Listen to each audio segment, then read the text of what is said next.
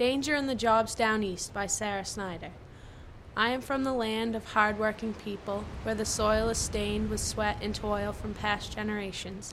Each and every day, these Down East Mainers risk their lives on the rugged coastal waters to earn money to put food on the table. Although the ocean is extremely beautiful, its waves and currents are unpredictable, powerful, and dangerous. Some people haul traps full of lobsters. Other people dive into below-zero waters with oxygen tanks strapped on their backs, searching for spiny creatures known as urchins. The work is strenuous and takes a toll as you are continuously and recklessly thrashed into the jagged rocks of the coastline.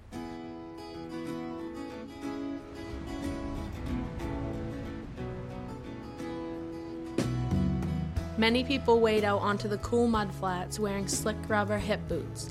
They carry hose to dig in the mud for slimy, brown-colored bloodworms that squirm and duck their heads into the mud as you reach in and grab them. In the other hand, a bucket for black, hard-shelled creatures known as clams. As the tide starts to come in, the men scurry back to their vehicles and call it a day.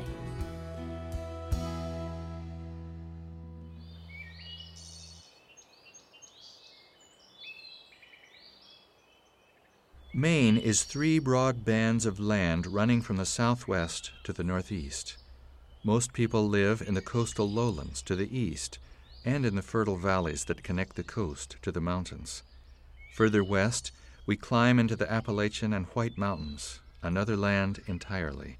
Forests of balsam fir, basswood, beech, and hemlock still cover most of Maine, as well as maple, oak, spruce, white and yellow birch, and pine.